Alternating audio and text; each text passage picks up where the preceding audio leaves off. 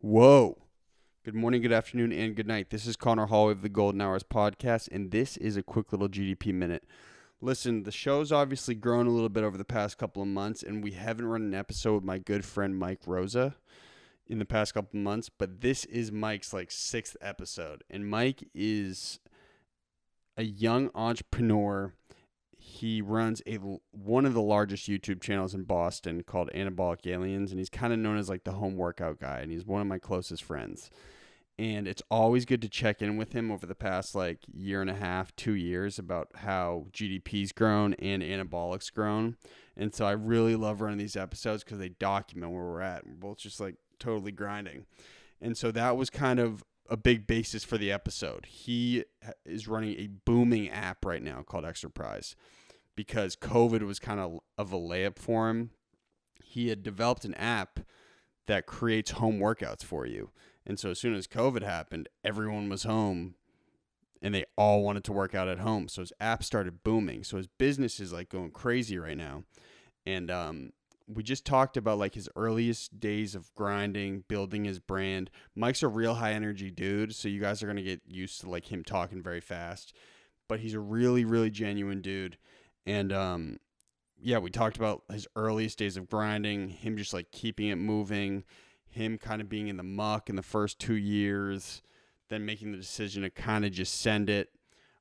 We also talked about our lean out challenge. The GDP Crew 6 program is on the way, baby boy. It's developed. I did wipe Mike. You don't have to tell him I said that. He's a little hurt about it, but we talked about a bunch of stuff. He talked about the physique that he's trying to achieve and how it will improve his business. We also kind of went deep on burning out as a young entrepreneur and how he assesses it, how he gets balanced now. We talked about his daily caffeine intake, and we talked about some of the changes to his app. And so Mike's a super interesting dude. I totally recommend you guys tune into Mike's content. Follow him at Anabolic Aliens because I know the dude's motor. He's just going to grow things like crazy over the next year, 2 years. And so it's going to be really cool seeing how he grows everything. Mike says yes to everything. He goes full speed on everything. So that's why I like checking in with him. Shouts out to the research squad on this one. Much more focused for this episode. And I hope you guys enjoy. Shouts out to Riley, Lexi, B, Slugs. Had a little bit of help in there too. And listen, you guys got to go follow Jack on Instagram at Jack.Bigelow. That's my bestie. He does an incredible job with the aesthetics for the podcast. You got to tune into him. He's the best graphic designer in Boston, hands down. If you need any work done and you're legit, you hit me up and I'll connect you with Bix. No problem. Without further ado, this is Anabolic Aliens Sapphire Hour. Whoa. Golden Deer Productions. Golden Deer. Oh, wait, was that not it? Hey, enter. You forgot to enter. All right, hey, so this episode's gonna be a little different, dude. Word. It's gonna be a little. Michael, did you do a little booth pack today, Michael? Never. Michael, I think this is the first episode that you and I have run since we've had the real research squad for the podcast. So on the phone, I got Lexi, Brendan, and Riley. Guys, say what's up to my good friend Mikey Bonkers. Hi, Mikey Bonkers. What's going on, Mike? What's up? Brendan in the studio, right? Yeah. Okay. Lexi and Riley both go to BU, and they're young investigative journalists, kick-ass badasses. Dope. Hell yeah. And so just like you man, we have a structure for the episode. We got oh my God. I know, dude. Wild. Before we move on, though, can you just give a quick synopsis of who you are and what you do? Yeah, I'm Mike Rosa. I run Anabolic Aliens. We post pretty daily on all social medias, Instagram, Twitter, TikTok, LinkedIn, Facebook, YouTube. And then also we released the workout app and fitness app now that drops meal prep, which is our app Exerprise. And then we have our website, Anabolic Aliens, where we do memberships. So we're doing a bunch of stuff. Now, I think that's the first time you've ever said we. We do this. You think? I mean, I'm getting in the habit of it.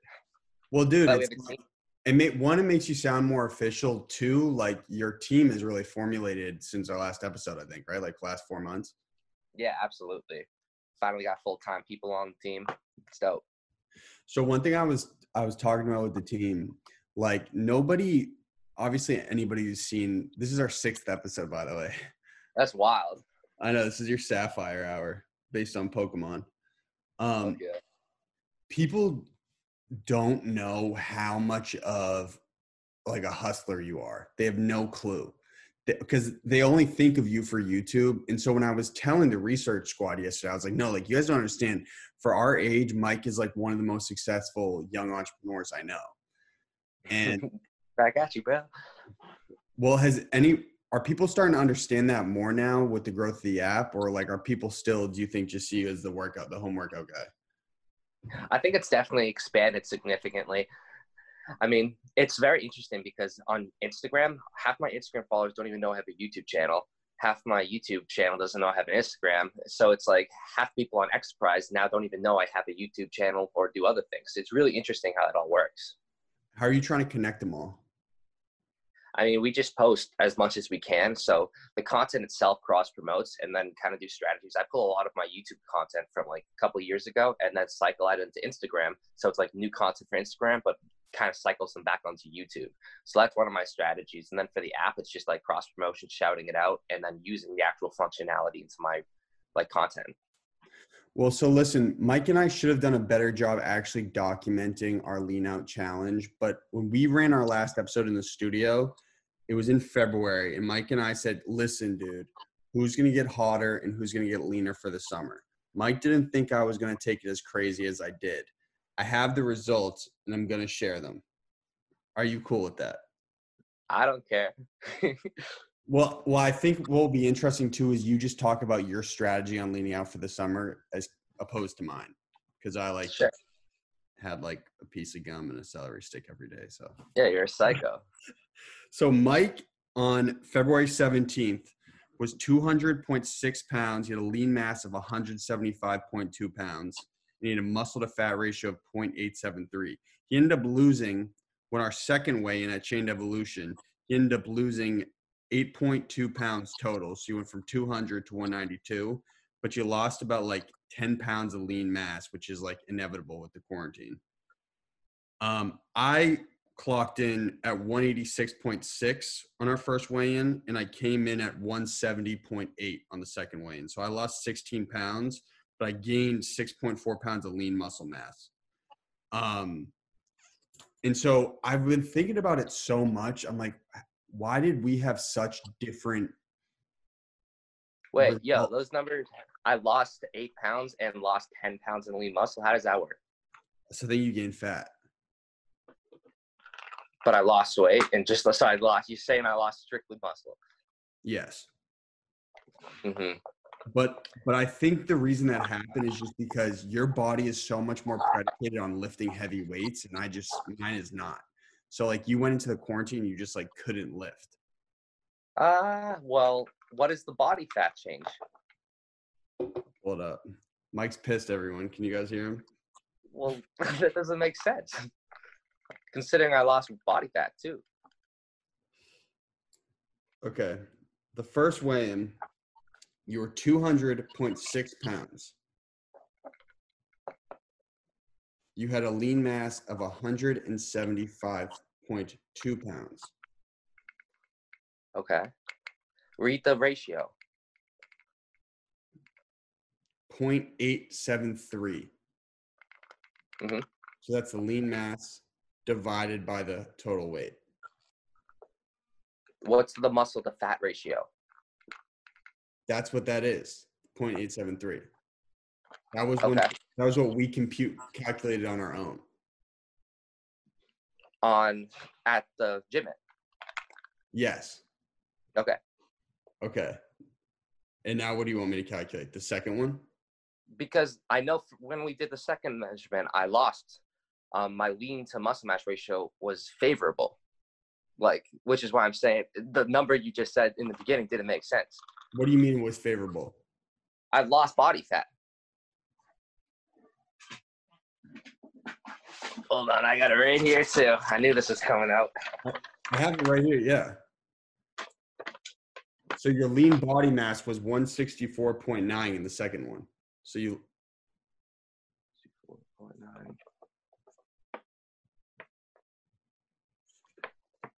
There we go. Where's the ratio thingy on this sheet? we calculated on our own because we already had the two numbers.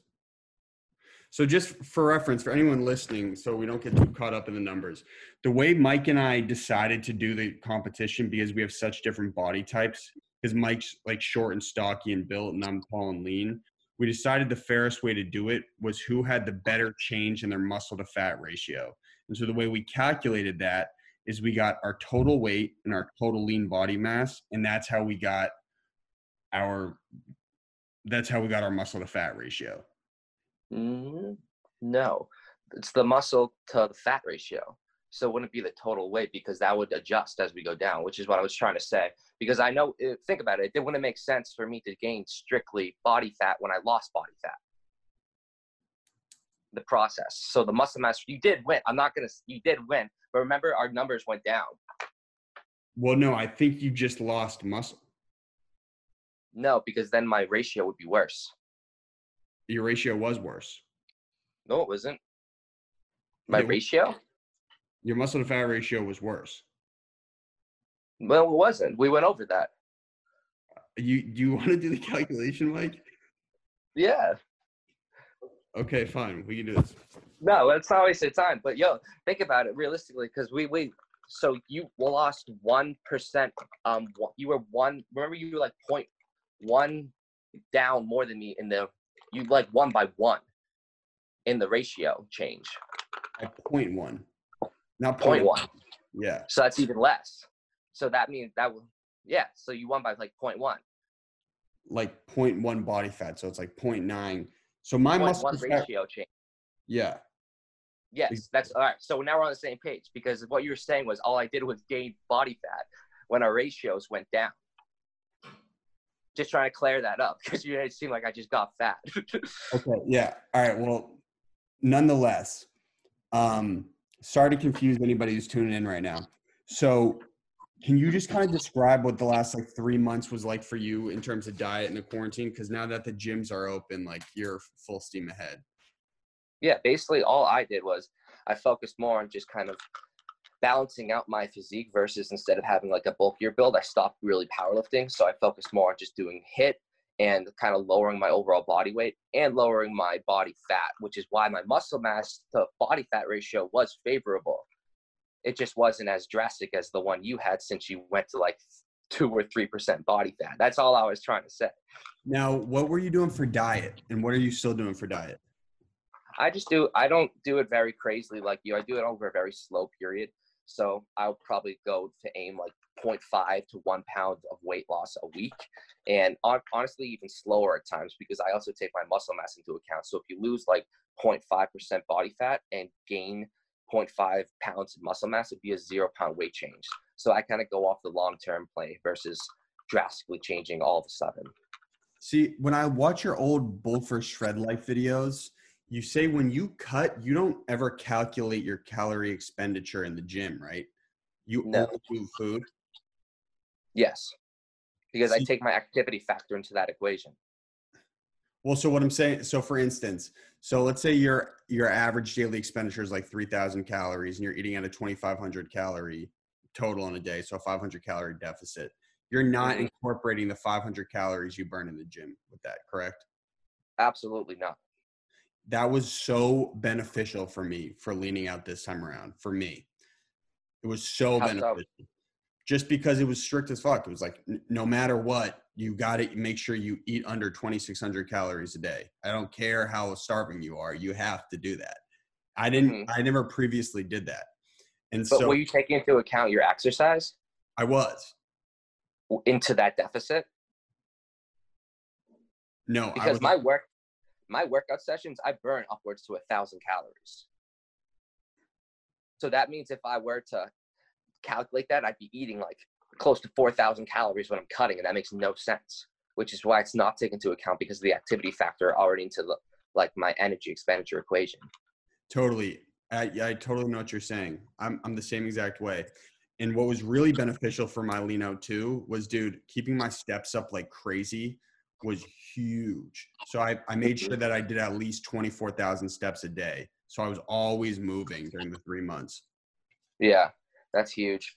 It just keeps your whole body and metabolism going nonstop. And it doesn't hike up your appetite at all. You're not hungrier because you're walking. Nope, completely right. Okay, dude. That's that. We'll do another challenge soon. We'll do a bulk challenge next. Yeah, I'm not bulking for months. I'm doing a slow. I'll probably be cutting for like another 6 to 8 months. Dude, are you serious? That's how slow I want to go because I'm not trying to get like smaller and I'm also not trying to get bigger. So I'm trying to just maintain my muscularity and slowly lose body fat. And it's working right now.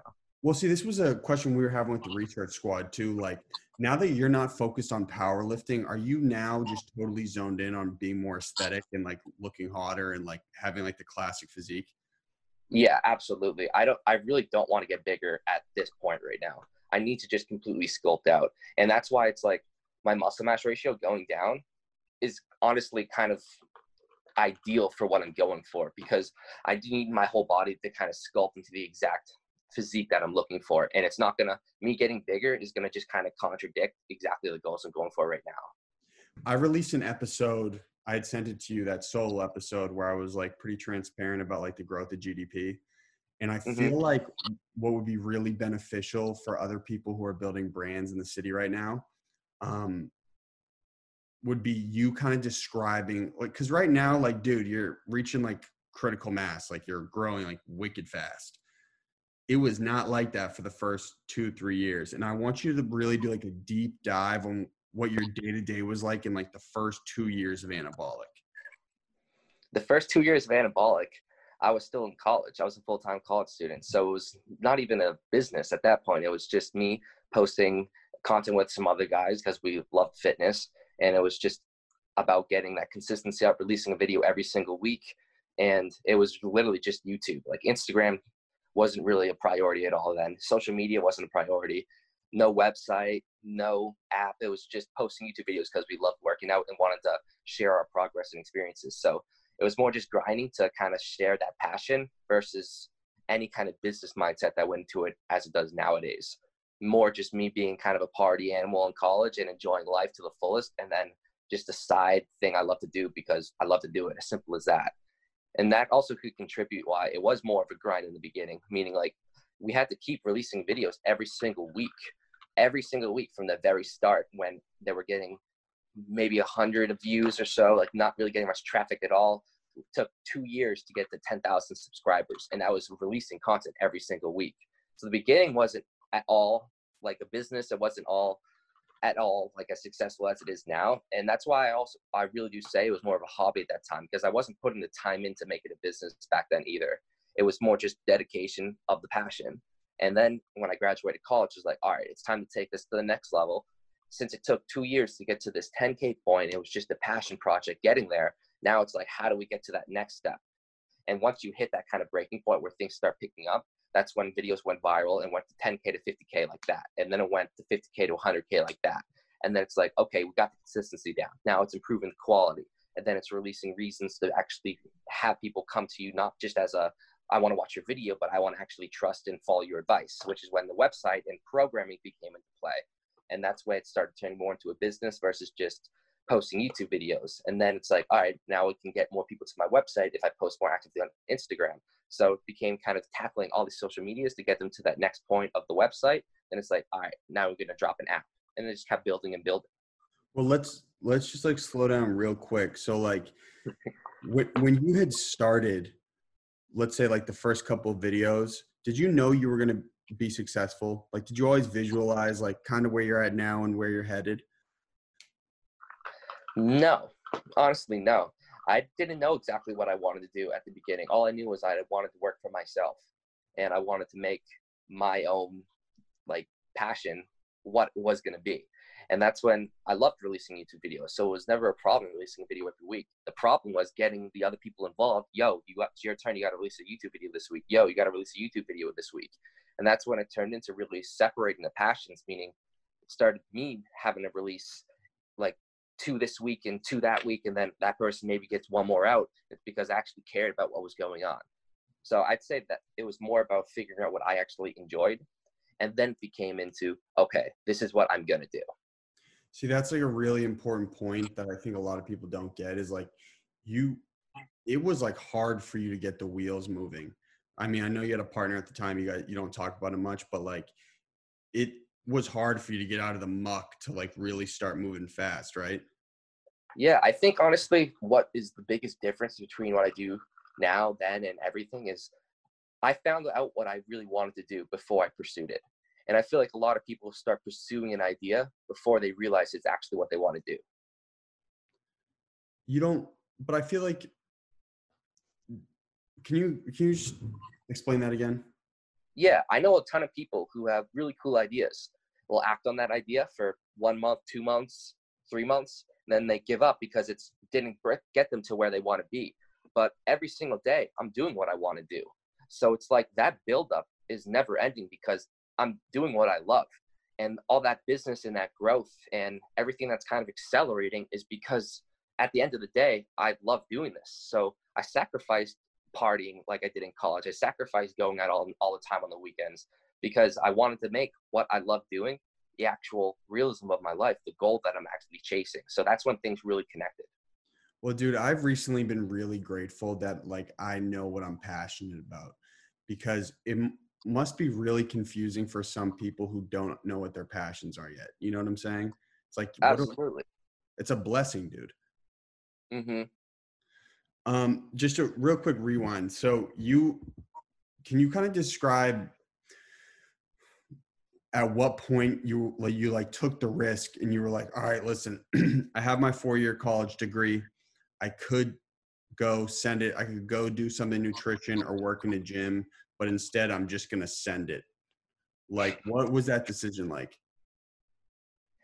It really all started to come into play my junior in college when the video started going viral and traction really started to pick up. That's when I was like, this could be my job. I think it took kind of the time it took for me to realize I love doing this, and then the attention that it came to establish that. But when I graduated, it was like I could either get a job using my degree that I went to school for the last 4 years for, or I could do my own thing and take a complete chance.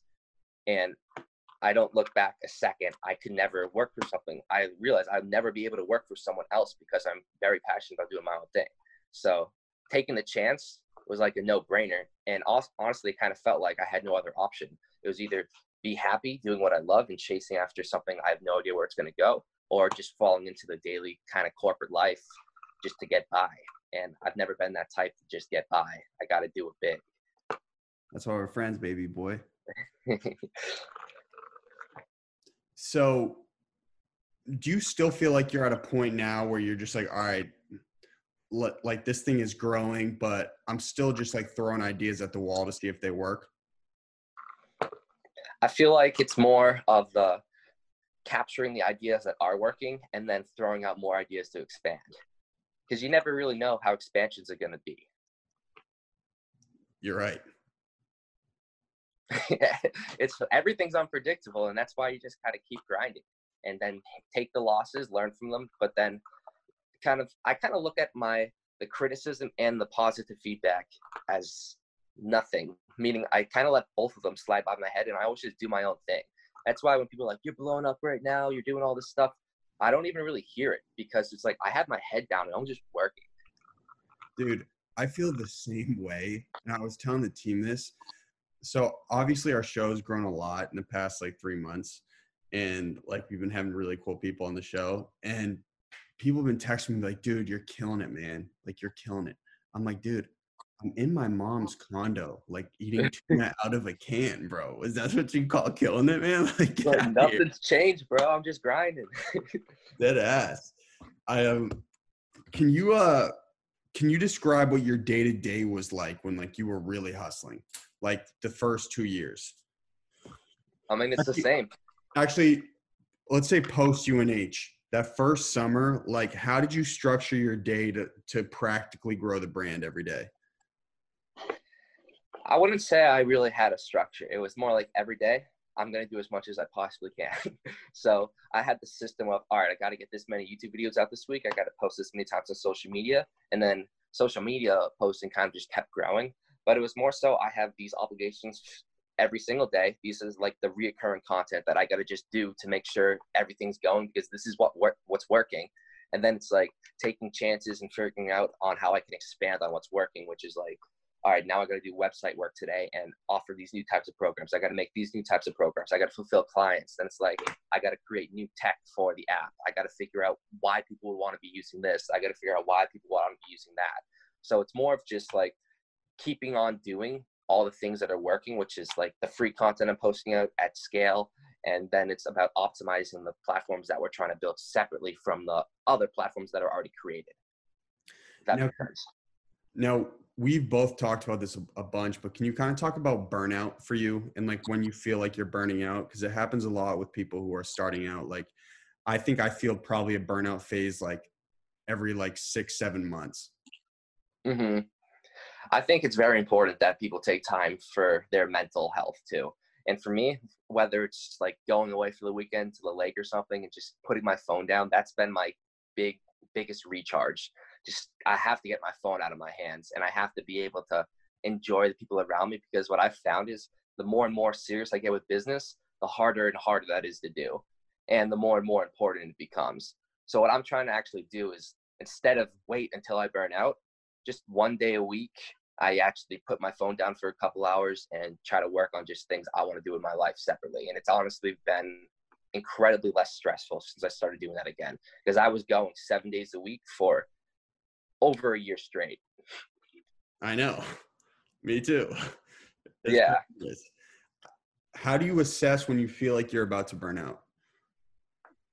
Well, I feel like I've never been good at that in the past, to be honest. It's more been like I get to that point, it's like, holy shit, I got to take a break. And now it's like I just naturally put things aside so I can enjoy some other things, because I love the business. It's not like I don't enjoy working 24/7, which is the hard part, because you have to realize that there's other things that are going on in life too. And I feel like I shelter myself from a lot of those other things to chase my business goals, which is great. But there also is somewhat of a balance that needs to be obtained. And I've been lacking that the last year and a half, which has definitely skyrocketed my stress levels. Yeah, my productivity has been through the roof, but I wouldn't say my motivation has been that next level, even though my productivity has been next level. So now I'm taking that like mental kind of break once a week just to refresh and enjoy life, which is normal for most people. And then it's actually been making me a lot more motivated these days. Dude, that's a great point. You know, when you like have that extra motivation boost and that extra passion boost, and then you feel like your day to day is like pretty seamless and like you're just like gliding through, you're being super productive. Mm-hmm. So that's how like you recharge it, is you just take like the 6-7 hour break like once a week. Yeah, like I really, honestly, I was incredibly social in college. I was the kid going out every single weekend, partying with my friends and doing things. And it took me probably 6 months after college to kind of get away from that and just focus on business. But from that point on, I like tossed my social life aside to do this business stuff, which is like how you kind of have to do things to get to that next level. But also, I love being social, and I feel like it's been something I've been missing. So doing that has got me remotivated into getting to that next level of business, because I take that Saturday off completely. And then on Sunday, it feels like, holy crap, I didn't work for the last couple hours. I'm ready to grind. And it's fun to get back into it versus another day doing the exact same thing. I'm trying to get better at that myself. Real talk. Tough. It's tough, dude. Don't you ever feel like when you're out and like you're like with your friends or whatever, there's still that little voice in the back of your head, be like, oh, like I could be like setting something up right now for myself, or I could be sending an email. Every single day. Every single time I take, that's the hardest part. You have to get your mentality away from that though. And that's what I've been trying to get myself better at, because I'm not good at that. When I'm out with my friends or something and I get a phone call or something, my friends are like, don't look at it. Don't look at it. They'll actually yell at me now. It's like, dude, you're not working right now. It's like, my phone is my work. So I literally have to not look at my phone in order to not think about all the things that I could be doing. Because at the end of the day, especially as we're running our businesses and they are growing, every second of every day, we could be doing something. That's the realism of it. And we have to force ourselves not to have to feel like that. Now, is that the biggest challenge for you right now, you think, at this stage, is like being isolated? I think it's been a blessing actually for me because COVID has significantly helped my business, and it's not giving me the external need necessarily to go out and see a bunch of people. It's like kind of an excuse to just not have to do anything and grind, which is what I kind of wish I had last year when all my friends were going out and clubbing and stuff. But I don't have any complaints when people aren't really doing anything. Meaning, like, when all my friends get together and go to a restaurant, I want to be there. And then the last year and a half, I've said no because I've been doing my thing and grinding. And now I want to make sure I'm able to say yes. Just like go and enjoy my friends for a couple hours, which sounds like it should be a very simple thing to say yes to. But for people like us, it's not. Not at all. Because I think one thing that people don't realize is like there's so much mental energy goes to just staying on point. You know what I'm saying? Just making sure that like your brain is functioning all day and like you're focused on like what you need to focus on. Like that even requires a lot of energy. So even when you change up your environment and like you go see new people who you weren't planning on seeing, it's a curveball in what you were expecting to do. You know what I'm saying? Absolutely. When I'm working on my computer and then someone calls me, that literally throws off my whole balance. It really does. We Because I'm know. like, but I'm serious because I get so focused on what I'm doing. So if people are running in and out of like the same room and picking my head up, it throws me off exactly what I'm doing. And maybe that's like a personal thing, but I've been just kind of closing my door in my room, and that's when I get the most done. And then when I'm like, all right, I want to go see some people now, it's kind of my mental break away from all that. Now, my biggest challenge right now is like days that I think are boring, that are like monotonous, even though those are like really important days to get stuff done. What do you do normally when you have like a really boring day? Work out longer. That's honestly been that I think the hardest thing with COVID actually is normally I'm in the gym for 2 to 3 hours, and that is my social time, meaning that's when I see other people. Because when I say see other people, it doesn't necessarily mean going talking to everyone else. It's just being in public and being a normal person versus being locked in the room by yourself for hours and hours doing all your things. So for those boring days, I think it's just really important that I take a walk outside. I take a second away from all the boring stuff that I know I need to do, make sure I get one thing done, and then go talk to my neighbor next door for 5 minutes just to get some kind of different scenario and mentally not feel like I'm doing the exact same thing all day, because that will mentally exhaust me. Now, where do you feel like right now you're at stress-wise? Like if you're on a 1 to 10. I feel like I'm less stressed now than I've been in the last year and a half. Really? I feel great. I feel great right now, especially now that I'm building a team. It's like not everything is on my shoulders all the time, which is the nicest thing in the world to say. I finally establishing people around me that I trust, which I feel like trust for me is the hardest thing because I built everything from scratch. So trusting people to do things that normally I'd be doing myself is a very tough thing for me to be able to let happen. And I've got people in place now where it's finally happening and happening well, which is game changing. Now, one last tip on the whole young entrepreneurship thing. If people want to start, like you've said this before, like you just post and post and post and post. That shit is not that easy for some people to just keep it moving. You know what I'm saying? Mm-hmm. So that's why I'm trying to like really highlight like the days where like you are actually scrapping. What would you recommend for someone who's like starting or thinking about starting, but it just feels like a grind that they can't get their feet out of the muck? To be honest, I think one of the roughest truths is suck it up, push through it. You got to keep fighting through those hard times, because at the end of the day, it took me 2 years to get to just 10,000 subscribers. And that was me grinding, making sure content was getting released every single week for 2 years straight. You see people put in the work and they think it's going to happen in a week, in a month, in a year. No, it won't. So it's consistency. And that doesn't mean you're posting every single day, although I would always recommend that. But it would mean you got to keep going regardless. And I think, honestly, that's kind of one of the hardest things for people, because they blame their time. They blame their financial situation. And at the end of the day, if it's the financial situation, Meteors are completely free. Writing blogs, free. Do it yourself and shut up and just do it.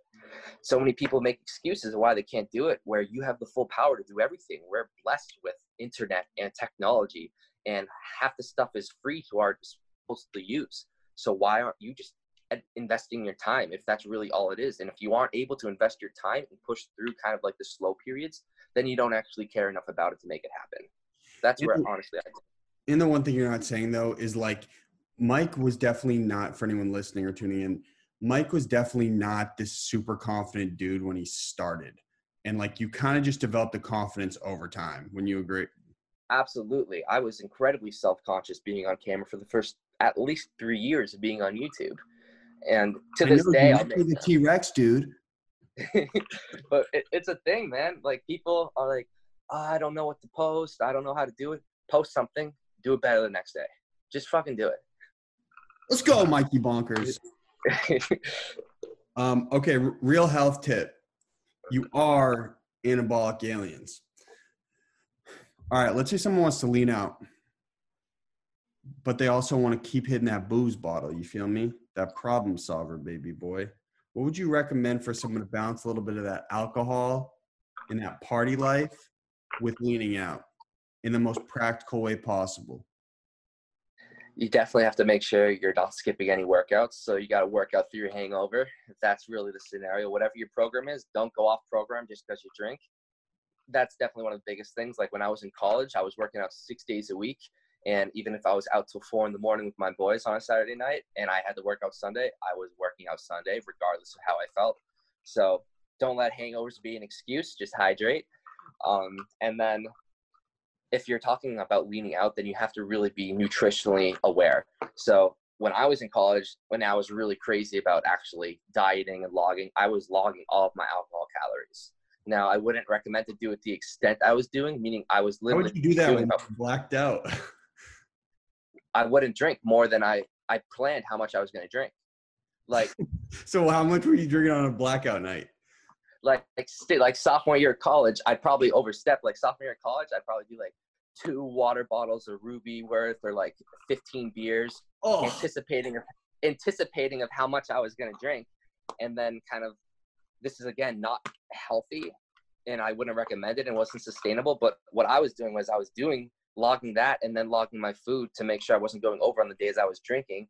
And that way I was exactly nutritionally on track. I was shredded that year. I was like 165 and I was running 6 miles every Sunday with my boys. And we were drinking hard Friday and Saturday nights, but everything was still scheduled. Now, food is obviously way more important than alcohol. So what I would recommend to anyone who wants to just incorporate into their weekends like healthily is anticipate that you're going to have a higher day. Anticipate Saturday night's the day you're going to go out, and then compensate on Sunday. Don't eat as much Sunday. Don't go crazy about it. If you're not competing, you don't have to go crazy about the numbers, but you do have to be aware. So if you have no idea of how much you're eating, then log for a week to actually understand what you're putting into your body and how much. And then when you actually get to familiar with what your nutrition is like number-wise, then when you want to have a pizza, you want to have 10 beers with your friends. Okay, I'm going to enjoy my Saturday night. Then I'm going to recognize Saturday. I'm going to recognize Sunday. I just had a crazy Saturday night. I'm not going to eat as much on Sunday. And then you kind of just plan for it that way. Like right now, what I'm doing, every Monday, I do a 24-hour fast. And that's actually because I absolutely love it. It's crazy. And that's because awesome.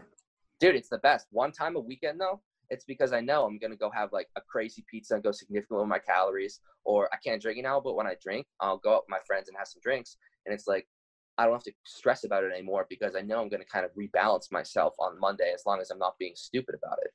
Now, when you hit the 24-hour fast in those final like 2-3 hours, do you get that like that real baseline insulin level where like you're stressless? Have you felt that yet? I think it's been honestly game changing. I love doing a 24-hour fast. Soon as I eat something, dude, it's like the next day, as soon as I eat something, I'm like, I'm eating again. I love fasting like for a full day. Oh, so how do you plan it? So you do like, you'll eat like late Saturday night, then you won't eat again until Monday morning? No, I take all Monday off. So I'll just wake up Monday and then I won't eat until Tuesday. That's like longer than that's like a 32-hour fast, bro, because you got to incorporate your sleep. I just take all full Monday off, and it's awesome. Wow. Yeah. And it's interesting to see how your body fluctuates during that time too, right? Yeah, well, it's like you feel kind of. I love eating, so when I eat, and having this full day off, it is pretty game changing because I feel very different, and I feel like I didn't just ruin my whole week, and I feel like I reestablished myself, and it's been cool. Sweet. Hey, real quick rewind. So Lexi and Riley, are you guys familiar with what Mike means when he says Ruby? No. Brendan, you are correct. Oh yeah. Ruby is Rubinoff, and it's like the cheapest, nastiest, like beaker-like alcohol you could ever drink, and you're just shaving years off your life when you drink it. If you want the real demons to come out, say it again. I've heard of Rubinoff. I've just never heard it called Ruby before. Yeah. Yeah, we know what you guys are getting up to at BU. We know what you guys are into. With that being said, let's Mike, let's talk about Extra Prize real quick, and then we'll give it to the research squad because they got some good questions for you. Dude, let's talk about that meal plan generator, baby boy. What's going on with that? We just dropped the world's first meal plan generator. So it'll calculate your caloric maintenance, and then you get to choose your goal calories based off how much weight you want to lose, up to 2 pounds a week, losing 2 pounds a week, and that's just in a healthy range. Or you can custom input your calories, so whatever your goals are, and then the bottom left, you choose your macro percentages. So you can literally choose like 40% carb, 35% protein, 25% fat, and whatever equals that 100% ratio. Or you can choose randomized settings that I pre-selected, and then the bottom right, how many meals you want per day. Then boom, within seconds, you'll have a whole meal plan tailored to your calories and macros. And then are you going to connect with other meal prep companies? So like once it's developed, the company's like, hey, we're the ones who can develop this and give this meal plan to you? So what we're going to do is we're setting up geofencing. So wherever you are in the world, we're going to be partnering with meal prep companies. And if they sell those meals within the location you're in, the radius, you'll be able to actually pick up those meals from that meal prep company. And they'll be feeding us their recipes to put into our database. And then also being a partner with us, you'll actually have access to all the other companies' recipes. So say you want to introduce a new meal to your company and you're in this area, you'll be able to start doing that based off all the partners within Exerprise. How are you going to gauge which meal prep companies are legit? You're going to go there personally and try the meals? Well, to be honest, we don't even need to do that, meaning the more meals in our recipe, the better, because it's going to come down to the user. Like they'll be able to test it out. If they don't like it, they're going to be able to leave feedback. I don't like this meal, or not going to be able to put it into their favorites, and it won't actually end up getting generated for them over a point of time, because we will be putting into algorithms that will learn from their behavior. They'll be able to select their favorites and so forth. Maybe eventually we want to put in like their ingredients, so like a shopping list, and then the meals will be generated based off the shopping list they have. We'll also be introducing logging and really doing a lot more features. Like this is just the base functionality, but at the end of the day, we're going to be partnering with meal prep companies to help them increase their conversions. And all we want from them is their recipes and helping people be able to do it at home. But the convenience factor is why these companies thrive. So we're going to be pushing customers to them who are in their radiuses. So people don't even have to make their meals. They can just go pick them up while being perfectly on track nutritionally. Now, what do you think long-term the effects on the fitness industry are going to be with COVID? Like you hit the lottery, dude. You came, I mean, obviously you're working for years, but this was like a layup alley-oop right into your hand. You know what I'm saying? How do you think it's going to shift the entire industry? I think a lot of people are going to never go back to the gym, actually. I think a lot of people are going to be prone to working out at home, which is going to really expedite that whole growth of the home industry. I know a lot of people work out at home, but I feel like the technology, or at least the idea that you can't get as intense of a workout at home, is going to change, because it's just not true. Like you can get as crazy of a workout with just a pair of dumbbells as you can at the gym with all the access you have. It's just you have to be really specific about what you're doing. And I mean that, meaning maybe you can't lift 500 pounds, so you can't necessarily train for a powerlifting competition, but you can absolutely sculpt your body. You can absolutely increase your overall muscular strength, your whole physique. It's just you have to actually plan the intensity, and the intensity is how you make it. And then if you incorporate actual techniques that train your body symmetrically, you're just symbolizing what you'd be doing at the gym, as long as you stay with that same effort level, and you just wouldn't have as much equipment variety.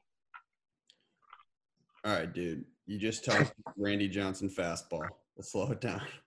So you think that the home industry will grow, and you think there's going to be a serious dent in brick and mortar gyms? I don't know if gyms can ever necessarily recover to the extent they were before. This has proved to a lot of people that they can work out at home.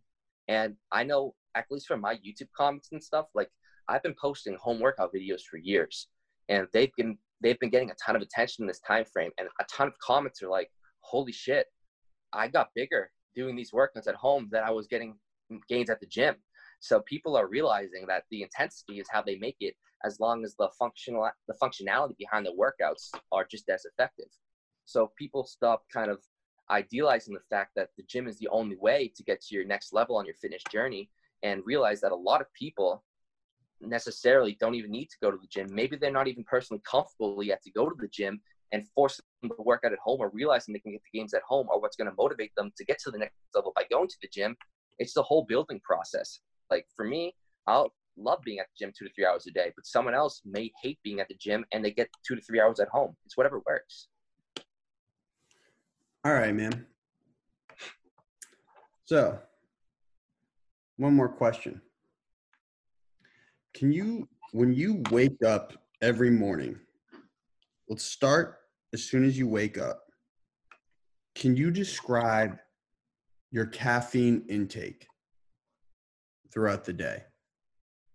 Well, right now it's 0, bro, but before I had all that crazy stomach stuff, it was like, let's start the day off with the coffee, and then about 30 to 45 minutes later, I'd go into the energy drink, and then about 30 to 45 minutes Bang later, energy, right? Coffee. Bang energy. I'd probably have about 6 to 7 coffees a day, and then at least 1 energy drink, and then probably 1 caffeine pill, and then my pre-workout. You guys hear that? Wait, so how many total milligrams of caffeine was that? At least 1,000 a day. For you to enter like, what is going on, aliens mode, how much caffeine you got to jack up on? Bro, I've been doing that without caffeine. That's just natural, man. The boost pack fuels it a little bit. Okay, wait, so let's actually just rewind, because I think this is going to make a really great clip. So let's start right early in the morning, right?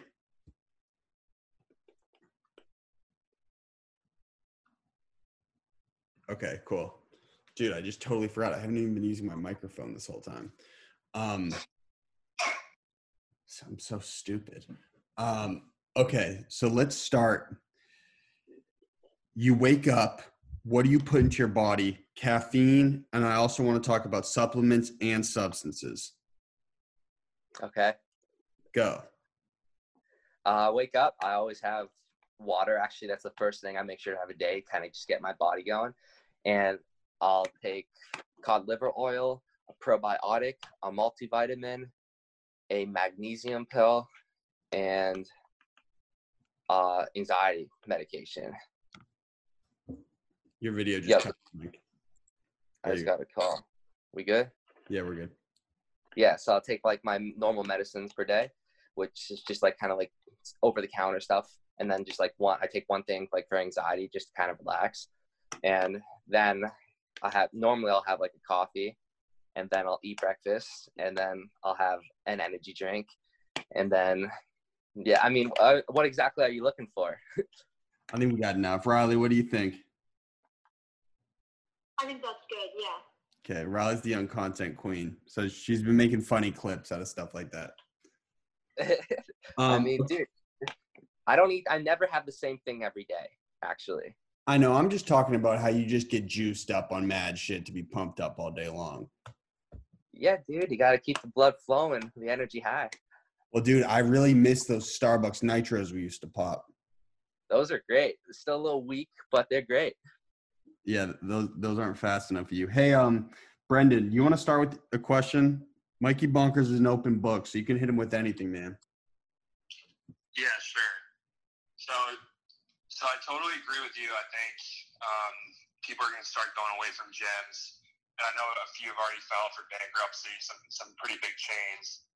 But I'm also going to push back a little bit. I think people are social beings, and people start working from home, working out from home, eating from home, getting their entertainment at home.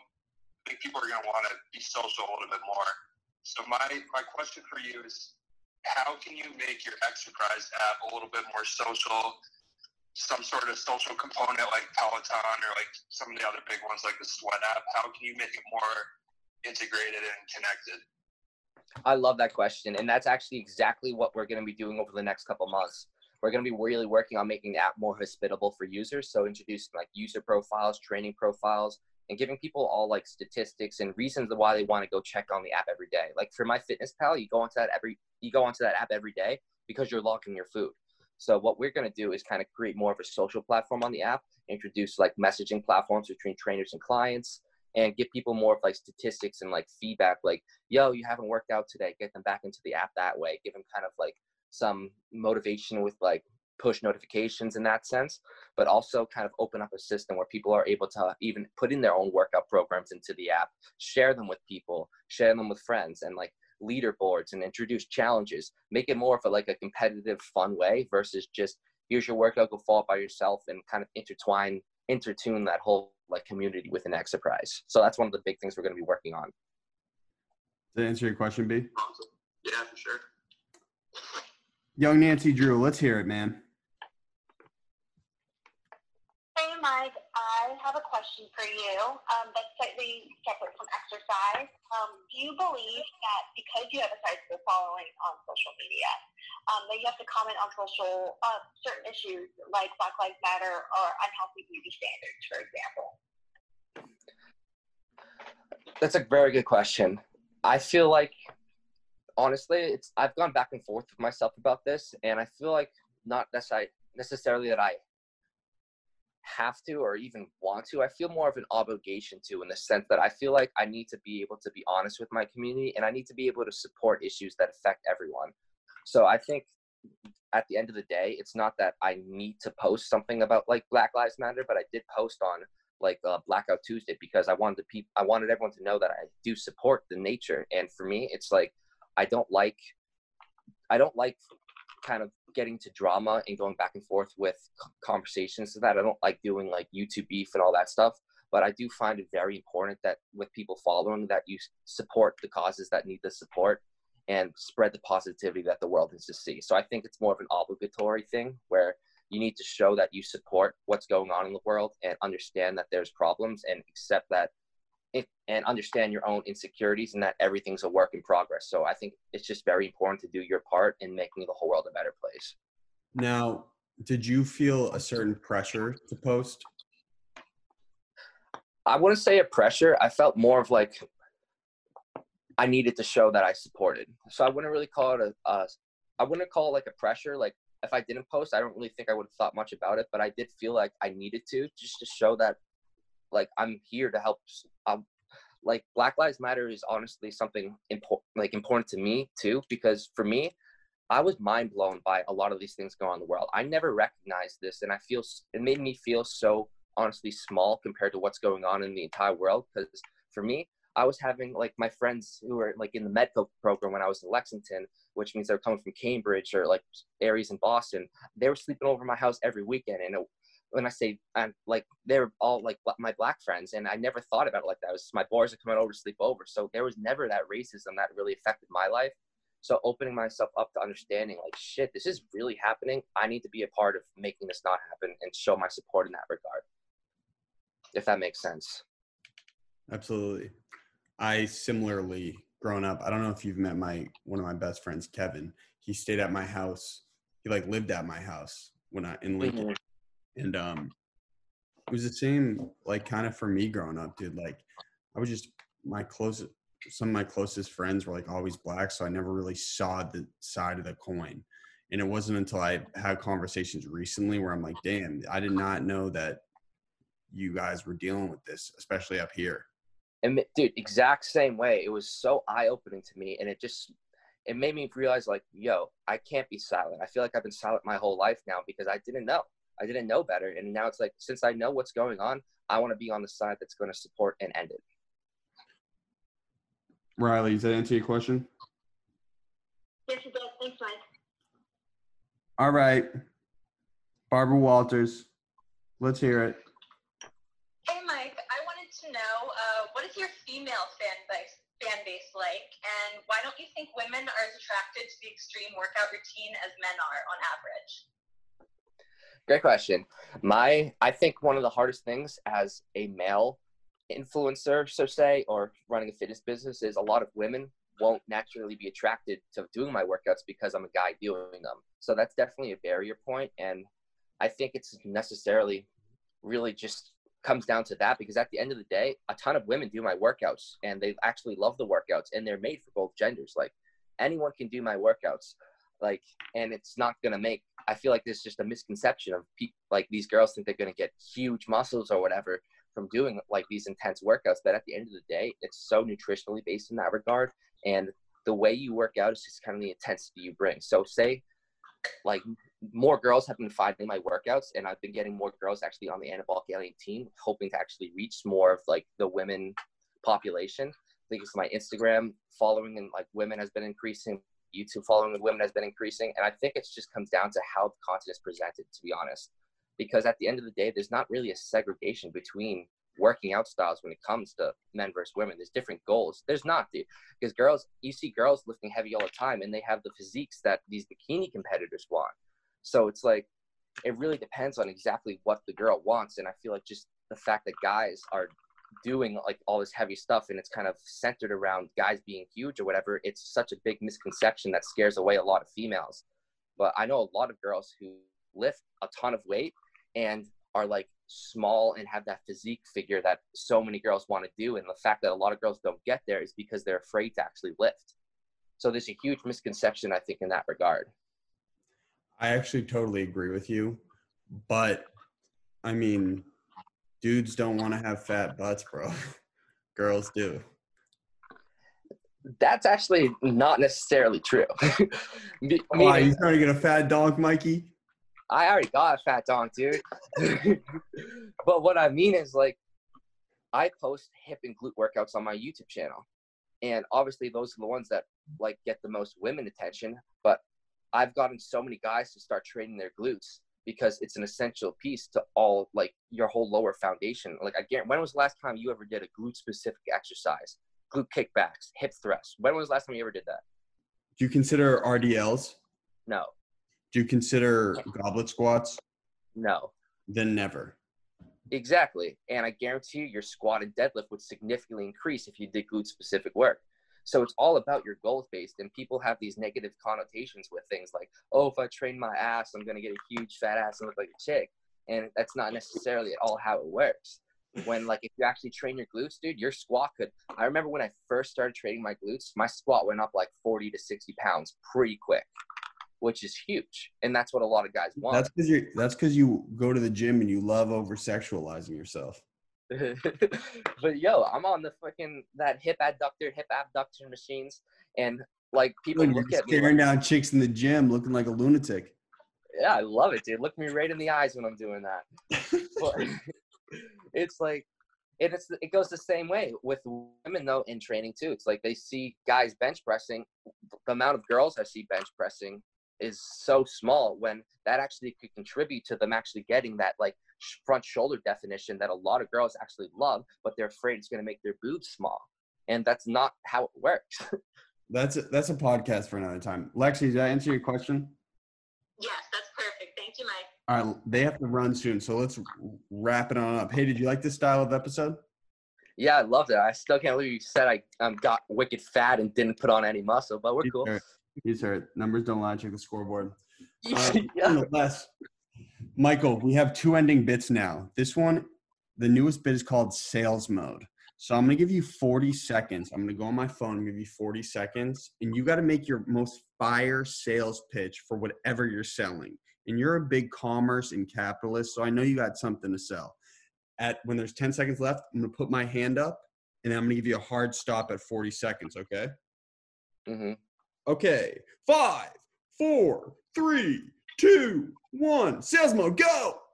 Exercise is the world's first randomized workout generator. We can generate a workout plan customized to your equipment availability, time availability in seconds. You unlock over 1,000 exercises right from our database. So you can have unlimited workouts if you just buy Exercise. And same with our meal plan generator. You can generate unlimited meal plans tailored to your calories and macros within seconds. And we have recipes to follow all the meals. So you can get unlimited meal plans, unlimited workouts, all 7-day free trial on Exercise as well. And you can unlock premium really quickly. Then on our website, anabolicaliens.com, we offer personalized training. We have blogs where we release blog weekly. Then we also have programs, diet plans, memberships, all on anabolicaliens.com that release content on all of our medias very quick, like consistently all the time. Check it out. Anabolic Aliens. Mikey Caffeine, everybody. Mikey Caffeine. Okay. Mikey Caffeine pills. Hey, guys. Any final questions from Michael before he does his closer? So I have a question from the stream. Someone commented if I can ask that one. Is it appropriate? It is, yeah. It's a good question. Sure. So Logan Hallowell asks, Mikey, if you have any cheap suggestions for bulking up for specifically males. He wants to know if you have any recommendations for your average grocery bag. He should be at Logan. You should be asking me, bro. Oh, with that being said, before Mike goes, the GDP Crucifix program is very much in the works. It's nothing like any of Mike's programs. There's nothing wrong with Mike's programs. Mine is about someone who really like a masochist, really hates themselves, and really wants to just lean like a psycho. That is the program I've developed. The rough draft is finished, and I'm telling you, I got one kid doing it right now, and his life's changing. Go ahead, Mike. Yo, if you're trying to bulk up and do it cheap, you just got to get a ton of carbs into the mix. Carbs, you're going to be able to eat a lot more carbs throughout the day than what you were to eat necessarily protein, because protein is going to make you much more satiated. A lot of high fat's going to contribute to a lot of fat accumulated with your bulk. So what you want to do is really kind of up the carbs significantly, and you have to make sure you're eating in a caloric surplus. So as simple as I can put that is, honestly, what you buy is so irrelevant compared to how much you need to eat. So if you make sure the numbers, you're over your caloric maintenance, you will be gaining weight despite what you eat. So what you can do is find out exactly how much you need to eat per week, and then actually put into the foods that you like, what you're actually able to afford, and then just make sure those numbers are adding up to the total numbers that you need to grow. Logan, baby, let me kick you some free game real quick. Go to Trader Joe's because they're the cheapest. They're limited. You get the sweet potato bag, and then you also get the ground turkey. Both very cheap. The price fluctuates, but that sweet potato bag is usually $2.99 for a bag. Ground turkey is $2.99. Sweet potato, you put that in the oven, bro. It's very calorie dense. It tastes good, and it's good for you. Same thing with the ground turkey. You get the 94%. That whole thing, you could get the whole bulk meal for the whole week for like less than $50. Oatmeal, whole wheat pasta, bang it out, brown rice. Mike, did you have fun? Yeah, man, always a blast. All right, this is your Sapphire Hour, dude. So remember, hi, Mickey Bonkers, this is my Sapphire Hour. Hi, Mickey Bonkers, that was my Sapphire Hour. And wait, give me a little peck pop. Give me a little. Love that.